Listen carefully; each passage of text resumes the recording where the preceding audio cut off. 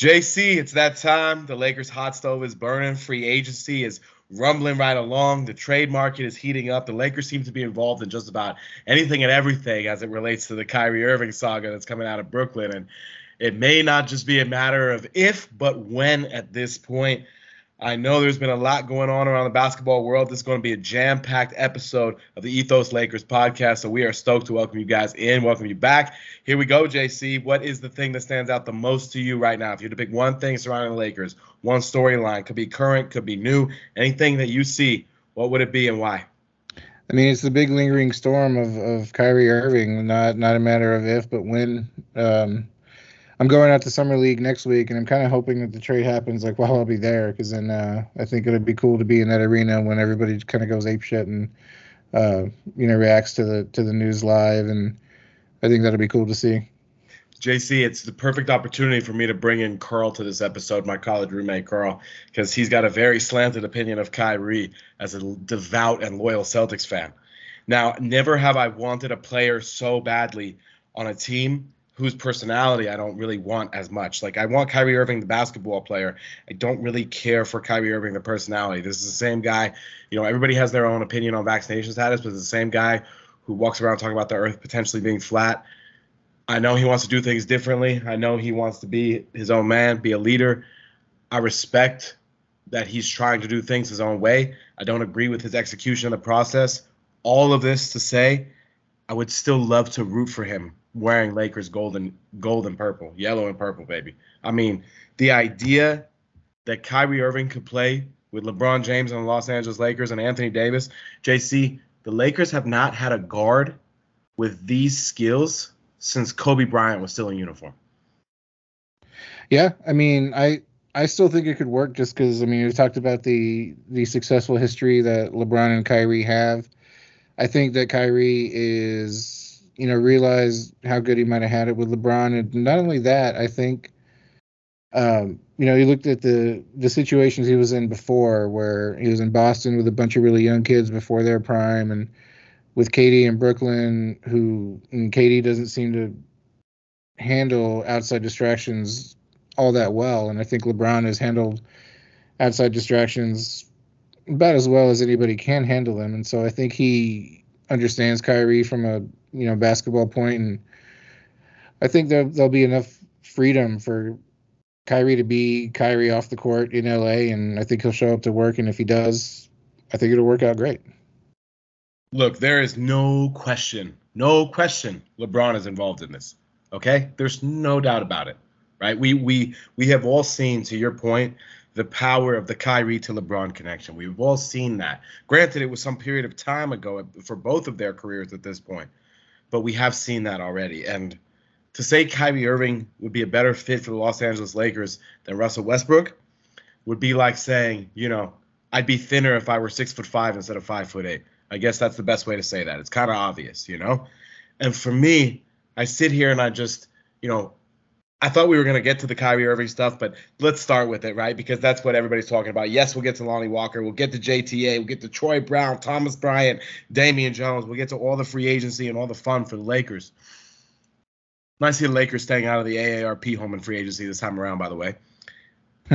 But as we get into Kyrie, I think it's fascinating that Brian Windhorst has been just pushing this story.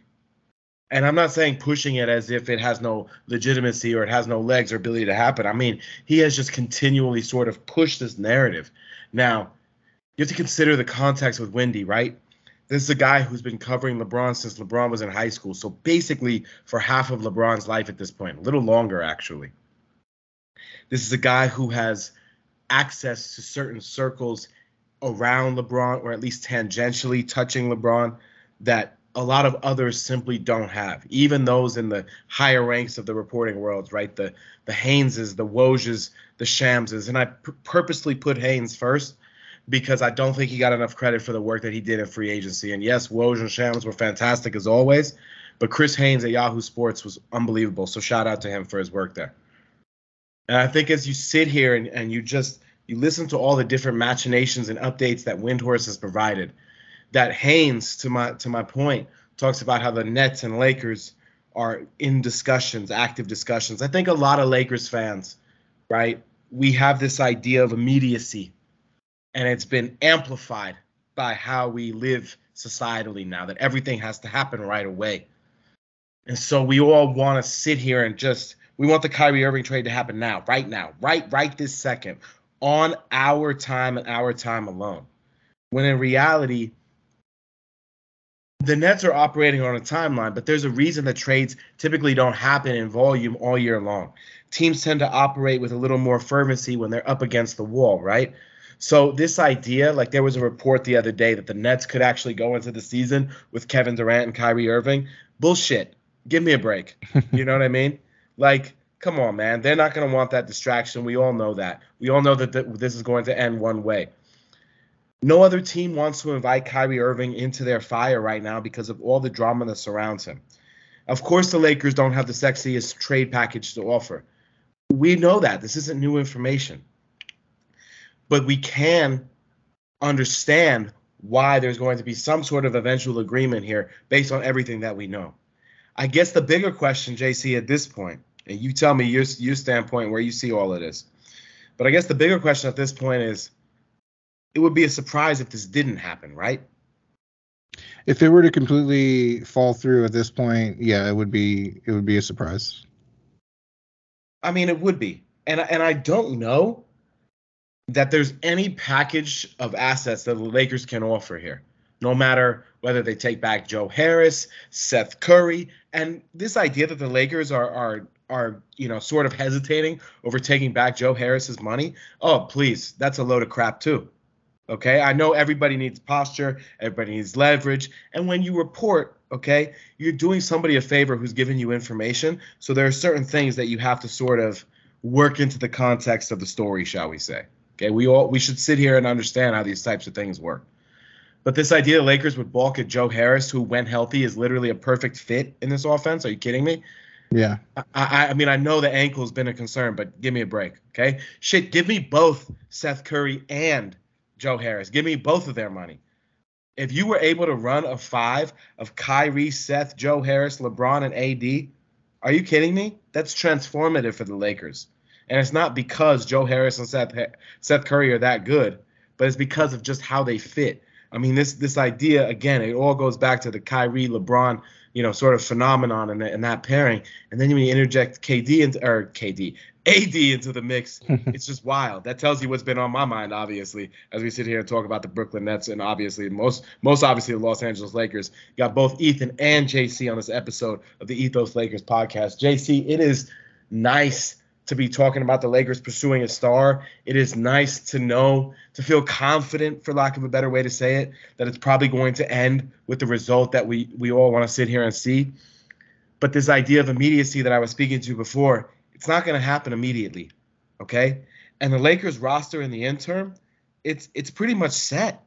I mean, it's weird to think about it that way, but I was going through this exercise with a buddy recently. I said, hey, the Lakers roster is pretty much set, and this was just before the Thomas Bryant signing. Now with the Thomas Bryant signing, you're talking about 15 guys. I mean, that's really where the Lakers are here, right?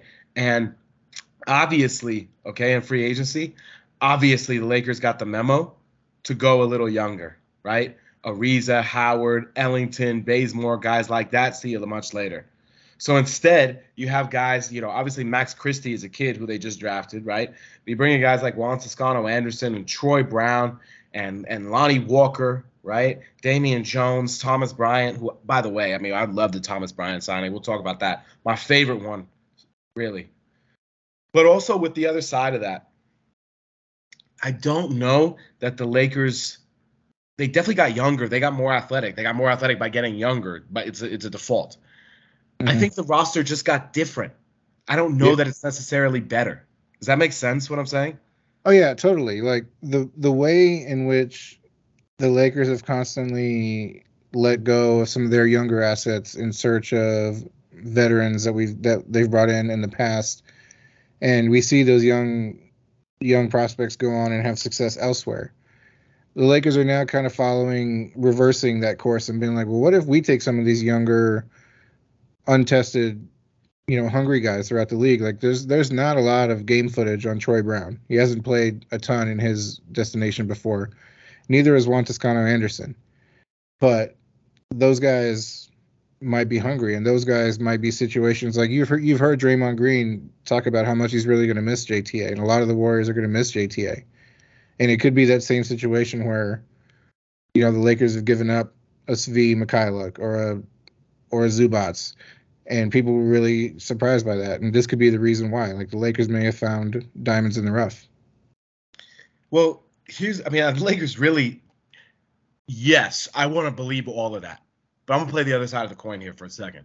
Lakers really had no options, right? I mean, they only had minimum contracts and the taxpayer mid-level. I mean, they were shopping in the bargain bin for a reason here, okay? Let's call it what it is.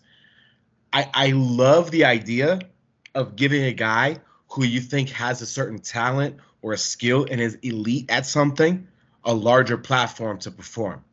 Okay, in theory, I love that idea. It's sort of Moneyball-ish, for lack of a better way to say it, right? We're going to isolate on-base percentage, and we're really going to get guys who do this thing well, okay? Here's my concern, for lack of a better word. The Lakers are looking at a roster that does not include Malik Monk, who was one of their better three-point shooters last season, maybe their best, okay? And doesn't look like Carmelo Anthony is on his way back unless I'm not seeing something here, right? Mm-hmm.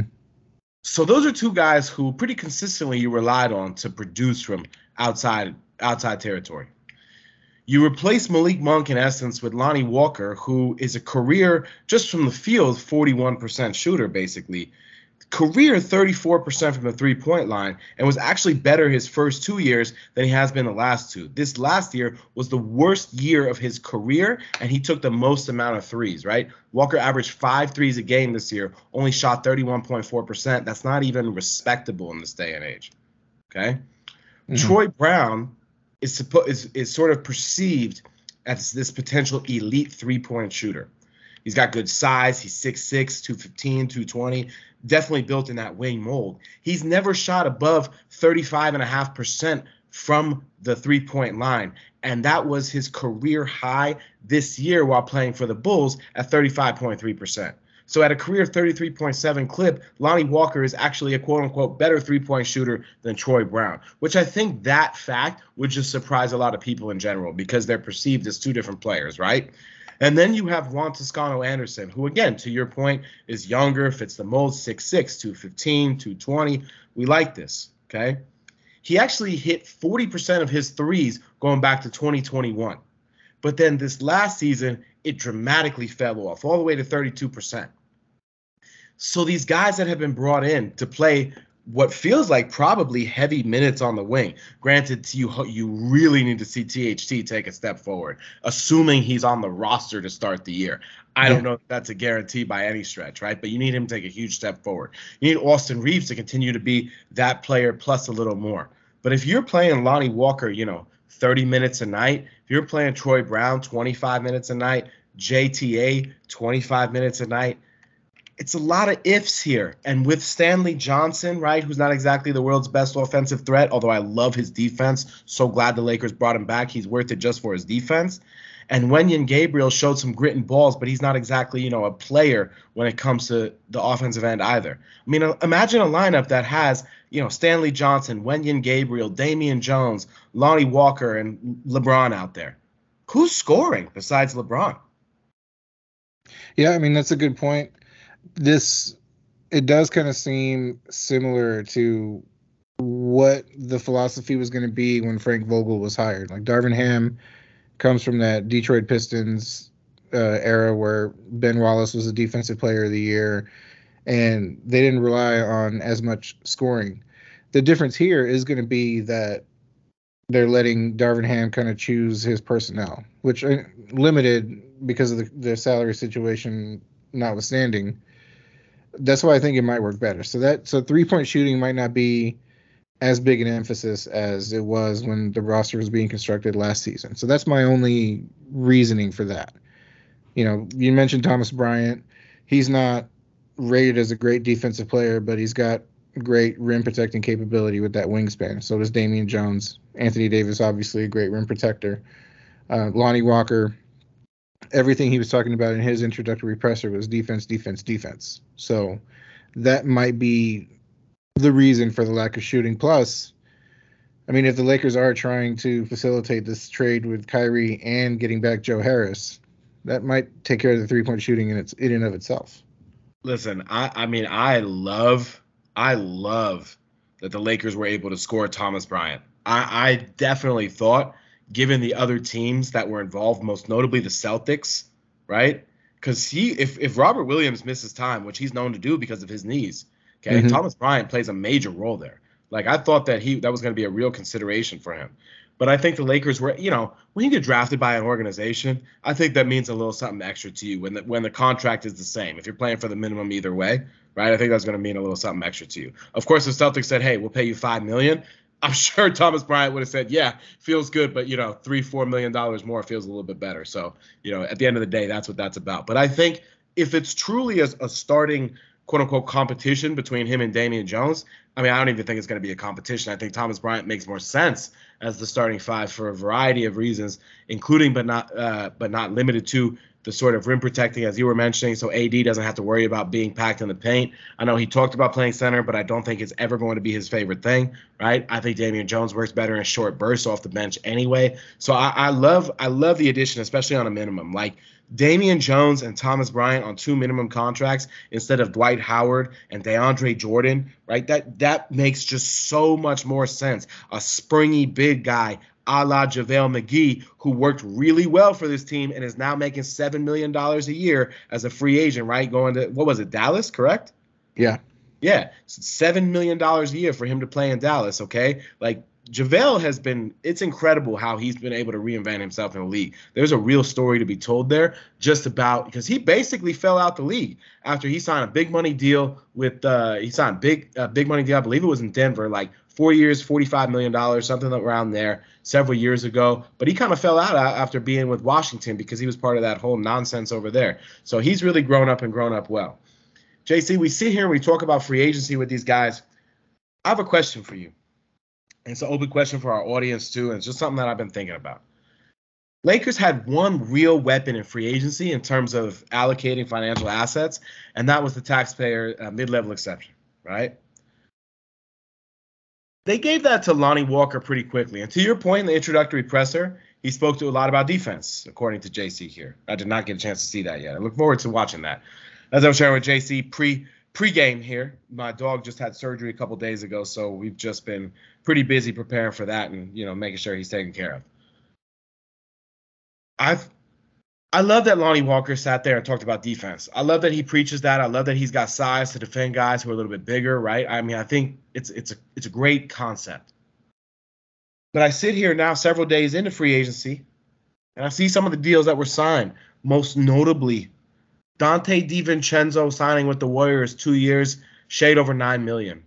Derrick Jones Jr. signing for about $3.5 million.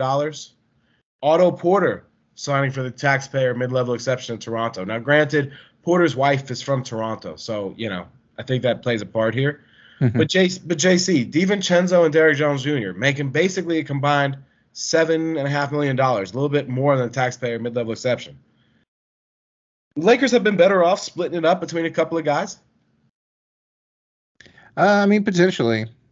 When the Lonnie Walker signing was announced, my first tweet was something about I had a feeling that was going to happen when I saw that his restricted contract wasn't going to be matched by the Spurs, and so my general feeling was I didn't know how excited I should be about the Lonnie Walker signing, and then a couple of Spurs fans reached out to me like, confidence was an issue with him the last couple of seasons because for whatever reason he fell out of Pop's rotation, and they're either probably trying to fit DeJounte in there more. This season now, the Spurs are basically kind of deciding to tank for Victor Wembanyama. Lonnie Walker wasn't going to fit into that mold, and so when he has a defined role, when he has confidence, I think he'll play pretty well, and he's one of those guys that I think could fit in well with playing with LeBron, and his play will be elevated. I mean, I hope anybody's play would be elevated while playing with LeBron. I'm being purposefully playful on this particular evening, but at the same time, I like guys that have some dog in them, right? In terms of just the effort, the grit and balls, the hustle, the sweat. it's guys who you hate playing against, but you love them if they're on your team, right? And I think Lonnie Walker is one of those guys. I don't really know him, obviously, right? But he kind of gives me. Wilson, you sent the game-winning email at the buzzer, avoiding a 4:55 meeting on everyone's calendar. How did you do it? I got a huge assist from Grammarly, an AI writing partner that helped me make my point. 96% of Grammarly users say that it helps them craft more impactful writing. Would you agree? Grammarly helped adjust my tone to navigate tough work conversations. And it works everywhere I write, so I can quickly communicate effectively. Your teammate used Grammarly to summarize an important document, making a 3-pointer. How did he do it? It only took one click. When everyone uses Grammarly, everything just makes sense. You made an incredible slam dunk to end the game. The meeting was canceled, and your team will go home champions. Go to Grammarly.com/podcast to download it for free. That's Grammarly.com/podcast. Easier said, done. Everybody in your crew identifies as either Big Mac Burger, McNuggets, or McCrispy Sandwich. But you're the Filet-O-Fish Sandwich all day. That crispy fish, that savory tartar sauce, that melty cheese, that pillowy bun. Yeah, you get it. Every time. And if you love the Filet-O-Fish, right now you can catch 2 of the classics you love for just $6. Limited time only. Price and participation may vary. Cannot be combined with any other offer. Single item at regular price. Ba-da-ba-ba-ba. That vibe, and I appreciate that about him. And I think he probably has something to prove, right? I mean, he was talking about a first-round pick who had his RFA tender, revoked, who signed in a 1-year deal at under $10 million. I mean, there's you take that a little bit personally, right? I mean, it's like Marvin Bagley, right? We're all kind of sitting here surprised. Like, that's how I know I'm old, I feel like, is that almost every contract that was signed in free agency, JC, I was like, wow, that's a lot of money. Marvin Bagley getting almost $40 million from Detroit, I was like, wow, that's a lot of money for Marvin Bagley. But the guys who surrounded him in that draft class all signed up for, $200+ million. It's just sort of, I mean, it's crazy to me. Nikola Jokic is what, $260 million deals, like a player option for $60 million at the final year. But there were a couple of guys who got really paid. I was told, JC, speaking of guys who got paid, just real quick here, I was told that Portland couldn't win with a backcourt of Damian Lillard and C.J. McCollum because C.J. McCollum made too much money. So we traded C.J. McCollum to New Orleans. And then Portland just spent $25 million a year on Anthony Simons. Can you explain to me what's going on here? Yeah, that one's puzzling. Like he had a ton of upside when he was first signed, and he had some moments where he played really well, but he's never really elevated above that. And Daryl Morey has a saying in an interview I've listened to him once where the only exception to this rule seems to be Andrew Wiggins. And ironically enough, I think he was talking about Andrew Wiggins in this interview. But usually when whatever a guy is, by the time he ends year 3 in the NBA, that's pretty much who he's going to be. And Andrew Wiggins obviously usurped that and became a great player. But yeah, Anthony Simons has never really improved or progressed much beyond his semi-impressive sophomore NBA season. I just was shocked. I mean, I wasn't shocked that they re-signed him. I was just shocked that it was for $100 million. So you're telling me you'd rather have Anthony Simons at $25 million than C.J. McCollum at $30? Something doesn't quite add up there for me. But hopefully they were re-signing him on that larger deal, thinking they might be players in a trade, a.k.a. Kevin Durant. And, JC, we got a lot to talk about still because around the league things have been going on. I want to come back to the Lakers in a little bit, but I want to go around the league here for a second because we're already starting to talk about it. So we touched a little bit on the Blazers. Damian Lillard a couple weeks ago, all of a sudden on his Instagram story, there was a picture of him and KD photoshopped with a Blazers jersey, and boy, everybody and their mom started talking about it. Yeah, I mean that was an interesting one. Because Lillard isn't usually outspoken like that. No, not usually. For as much as people have joked about like tampering and how much it happens or doesn't happen, you've never seen anyone do anything outright like that. Like LeBron's never even jokingly, done anything like that. And so whether it was in jest or whether it was serious, it's just still kind of shocking because a lot of NBA Twitter will see something like that and just run with it and go crazy. And a lot of other people will be like, well, he's either probably joking or there's just nothing there. Well, what really surprises me is, he's talked about before publicly that he's not basically going to recruit guys to come play with him. Like, you want to come play, but I don't need you. I'm not going to get on my knees and beg you to come play here. You know what I mean? So I just thought it was kind of interesting. And, so I started getting ideas. But obviously KD is the other giant fruit hanging off the tree here for Brooklyn. I mean, it's crazy to me. Look, I think there's a responsibility with the player when they sign a contract to at least offer some explanation, right? And usually we see this going into the final year, maybe the second to last year of a deal, JC, where guys like, look, I'm kind of done. I'm over it. I want out, right? I mean, we've seen that before. AD did that, okay? But KD's going into the first year.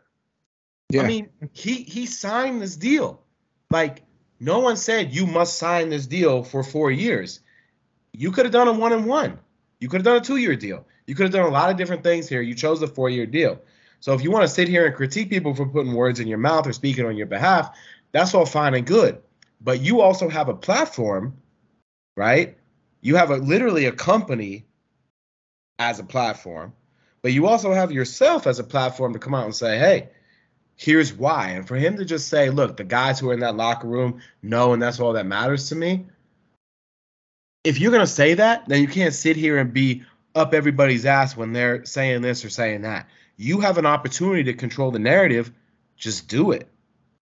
Yeah, like I wish it was more okay for players to do that. Like, somebody pointed out in a tweet, like, this organization let you spend a year rehabbing your Achilles. They gave you $40 million to do that.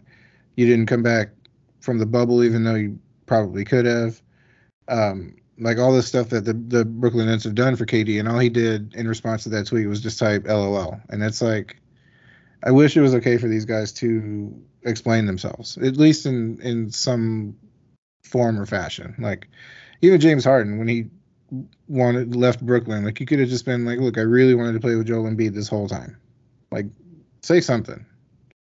That's what I'm saying, man. Like, okay, to use a really different example, when Noah Syndergaard left the Mets in the offseason, he went to the Angels over $3 million. The Angels have sucked for several years, okay? And he goes, well, I'm not really sure about the Mets' direction. Dude, you've thrown 2 innings in the last 2 years. You want to maximize your money. Just say it. Just own it. We all make that same decision, okay? As a professional athlete, your career could be over in an instant. Get as much money as you can. I'm never going to blame a player for taking money. So this idea that, God told you or any of these other cockamamie things that people say, it's a joke. But KD, you have the opportunity. You have a Twitter. You have an Instagram. You can go live. You can use Boardroom. You can do all these different things to control the narrative, and you're just not. So I have no sympathy when people say X or Y. There are some things that are being said that are, outright ridiculous. There was some report out there, and forgive me because I don't know who originated it. Probably not anything real to it, but I just happen to, see it in the social media cobwebs as I'm sitting there, doing my morning scroll, my morning reading as I'm doing my thinking time.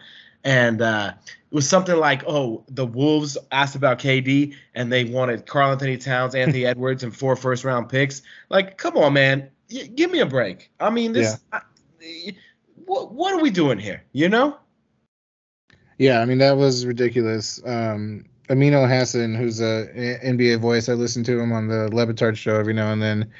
He posits that just might be a tactic Brooklyn is using to be like, just so they can go back and KD and be like, look, man, there's no market for you. We tried. Even though we asked for all these ridiculous things. Of course, man. Look, if you're Brooklyn, you got no leverage. You got no leverage with Kyrie. You got no leverage with KD. You can sit there and say you got all the leverage in the world. You can say all these ridiculous things. You can do the staring contest. It's all a bunch of crap. We all know it, okay? So this is why somebody has to be in that organization who has the foresight to just say, look, let's cut through all the bullshit and actually get something done here. This idea that we could get something better a month from now, maybe, but maybe not, right? Because the other side could basically stare back and say, okay, go ahead and start your training camp with all that hovering over your head, media asking them every day in New York, yada, yada, yada, right? I could see how it plays out from both sides here. So just move straight ahead and move forward.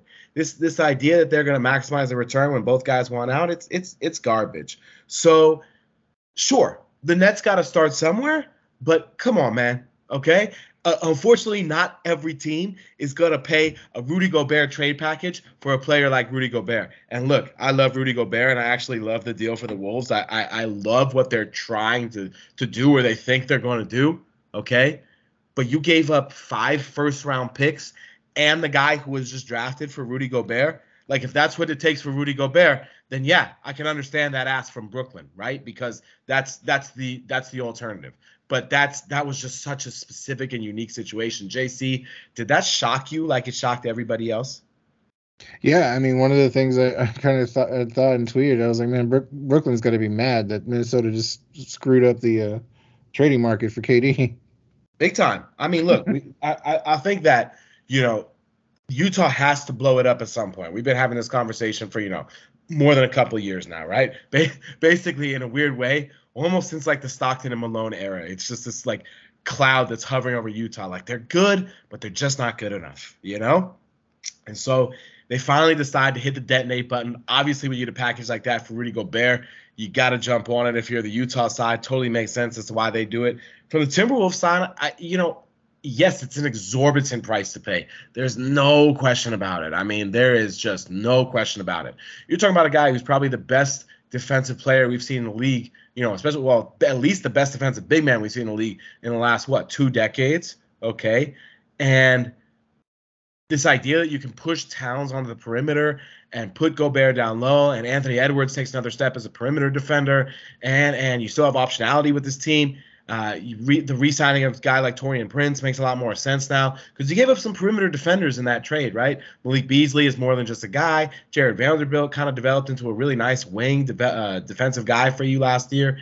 So the Wolves are really, I mean, does Rudy Gobert make them a title contender? Because that's the price they paid, and I think that's a different question. I love the move for the Wolves in terms of, seeing the vision, but you just gave up a lot, and I don't think it puts you – I don't even think it cements you as a top 3 seed, let alone as a title contender.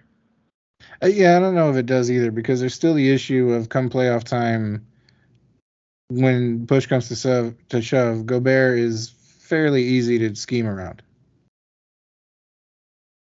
I mean, it's just such an interesting thing because that new executive team in Minnesota was put together fairly recently, right? This is not some sort of old guard. This is a new group. The guy from Denver went over to Minnesota, if I'm correct.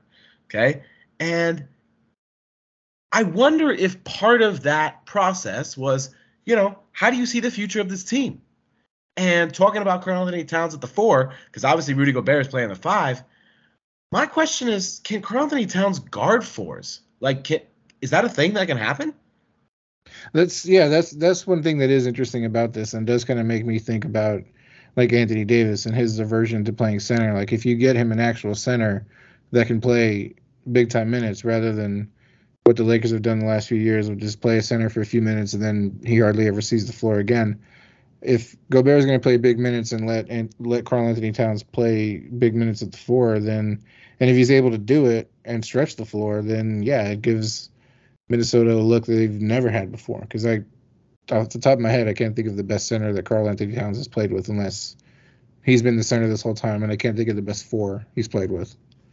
I mean, it's a very interesting move for a lot of different reasons when it comes to how it sort of shakes up the balance of power in the Western Conference. Utah slips in. Minnesota sort of cements themselves as a playoff team, at least on paper, right?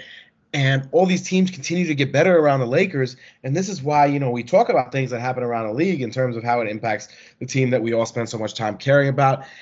Speaking of big men, though, I do want to bring up just quickly before I go to my favorite topic, DeAndre Ayton, JC, still just kind of lurking in the wilderness.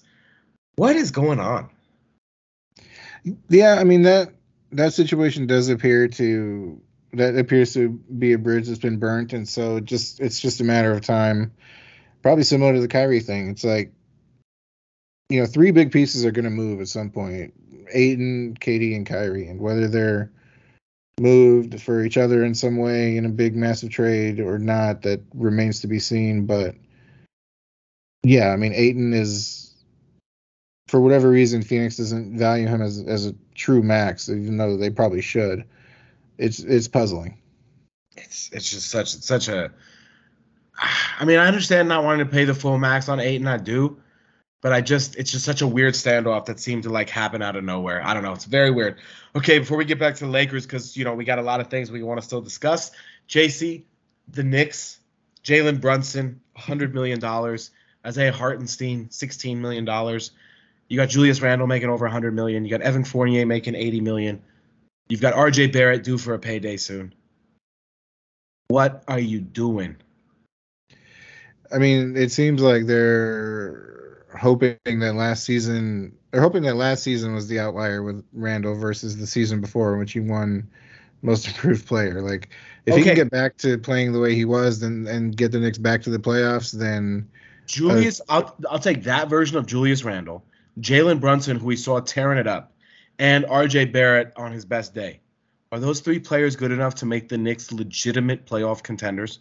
I mean, not playoff contenders, but I mean, we saw how happy that fan base was with the one victory. And I just, again, $100 million for Jalen Brunson. At least I saw that coming before Anthony Simons, but I just think that's quite something. And then, of course, the Celtics being gifted Malcolm Brogdon. That was another wonderful development this offseason. But, I understand from the Pacers' perspective, you get off the money for the Celtics. You give up nothing that's key to your future, and you get Malcolm Brogdon to go with Jason Tatum and Jaylen Brown. You get Marcus Smart still on the team, Al Horford, Williams, et cetera, et cetera. I mean, it's talk about a no-brainer. JC, there's a couple of other trade targets for the Lakers, potentially. Gordon and Hield, I just want to touch on real quick before I get your final thoughts about the Lakers on two-way contracts currently. Gordon and Hield, again, two guys who in theory could fit this roster well. Contracts are less than desirable for different reasons for each player. But if the Kyrie deal happens, there is no path here. And to be honest, I don't even see a path with or without Kyrie deal. I think these are just names that could potentially fit the Lakers, and therefore they're being mentioned with the Lakers. I don't think it's much more than that at this point, JC. Do you think there's any legs to either one? I don't think so. I think Trevor Lane's done pretty good reporting on the backup plan if the Kyrie trade were to fall through.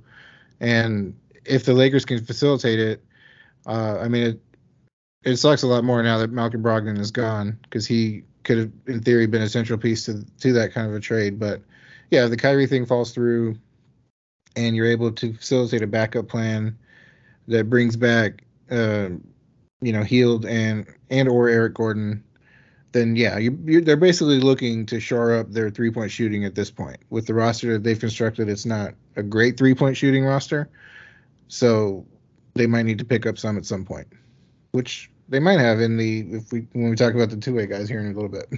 I'd be very surprised if the way the Lakers roster stands today is how it stands as we go into the season.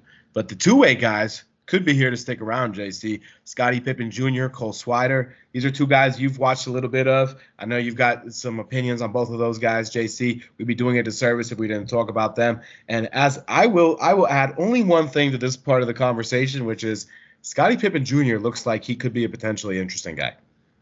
He does. In all of his summer league highlights, they've been a little confusing to me, even though he's played pretty well, because when he was signed, I watched a couple of different highlight packages of him from his final year at Vanderbilt, close to 30 minutes worth of comprehensive highlights, and very few of those highlights involved point guard playmaking like he's been doing in summer league. And so I don't know if that's something that Vanderbilt just never asked him to do, or if it's been a secret hidden talent he's had this whole time.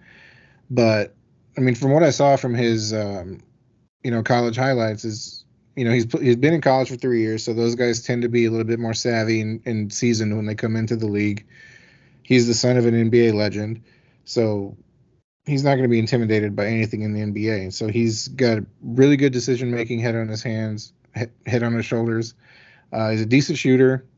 The one thing that was a little concerning about him is at 6'3", he plays smaller than he looks, which may not make sense, but like compared to Mac McClung, who the Lakers have lost anyways, he's 6'3" also, but he plays a lot bigger than that 6'3". And so it was a little concerning that Scottie Pippen, looks smaller than you think, but it looks like he's able to overcome that and be a pretty good runner, handler of the offense. Should be interesting to see how the team sort of tries to develop together as we march forward here. And before you know it, we'll be talking about training camp, JC. It's already almost the middle of July after all.